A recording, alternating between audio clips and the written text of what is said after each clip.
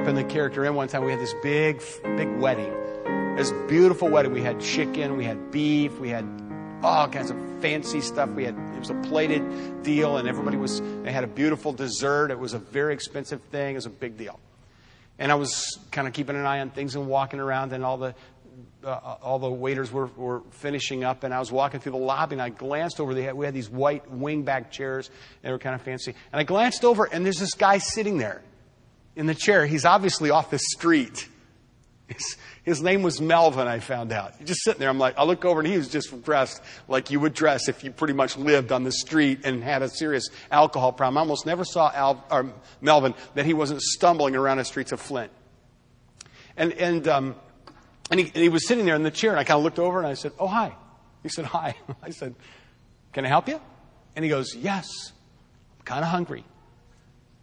And I was, you're thinking, oh, we've got a wedding. We just sold these people, and they spent a lot of money on it. And, you have to be kind of really careful. But it was really breaking up. And I just happened to walk through back through where they were tidying things up. And I noticed we had lots of food left over. We had chicken. We had beef. We had everything you want. We had cheesecakes, fancy cheesecakes.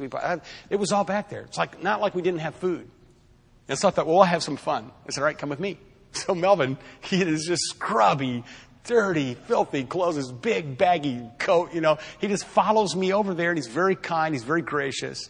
He kind of walks over there, and I go, Melvin, have a seat right here. So he sits down, and there were girls and guys just scampering all over, cleaning up and everything. And I said, can I get some help over here? And they come over, and I said, this is Melvin. Melvin, what would you like? We have chicken, we have beef, or you can have both. He goes, I think I'd like both. I said, all right. So they, the girls kind of caught on, and they just kind of swept in, and they just waited on this guy, hand and foot, gave him all this wonderful stuff, and he was just eating, and then there were, desserts, and he wanted both of them, and I think one of them, it was a piece of pie or cheesecake. It sticks in my mind it was pie. He took it at the end, and street people do this, they take stuff with them. They don't just eat it outright, it's just like he just took it, and he goes, and he stuffed it in his pocket. I'm like, Melvin, that's not how you do that. You want a little to-go container, just put it. But that's the way he did it, And street people, they always carry these plastic bags with them everywhere they go, and they just take them out, whatever they can pilfer or get or whatever to sustain life. He takes it, he puts it in there. And then he stumbled away. And Lois and I talked to him for a long time. And I told you about Lois's dad. When he walked away, now, Melvin was an African-American guy. He didn't look anything like Lois's dad. Lois's dad was a white guy. Kentucky. But when he stumbled away, I looked at him and I said, Lois, does he remind you of anybody? She said, you're going to think I'm crazy, but he reminds me of my dad. I go, me too. So Melvin had a place whenever he came around. I'm not sure he ever knew why, but Lois treated him really special.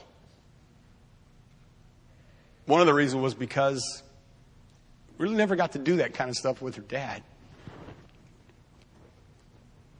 Do you think that Jesus was pleased with that? I think so. That's what Jesus said. He said, take the least of these and do something for them, and I'll take that as a gift from me. How do you love God? Go find somebody to love in Jesus' name. That's how you love him.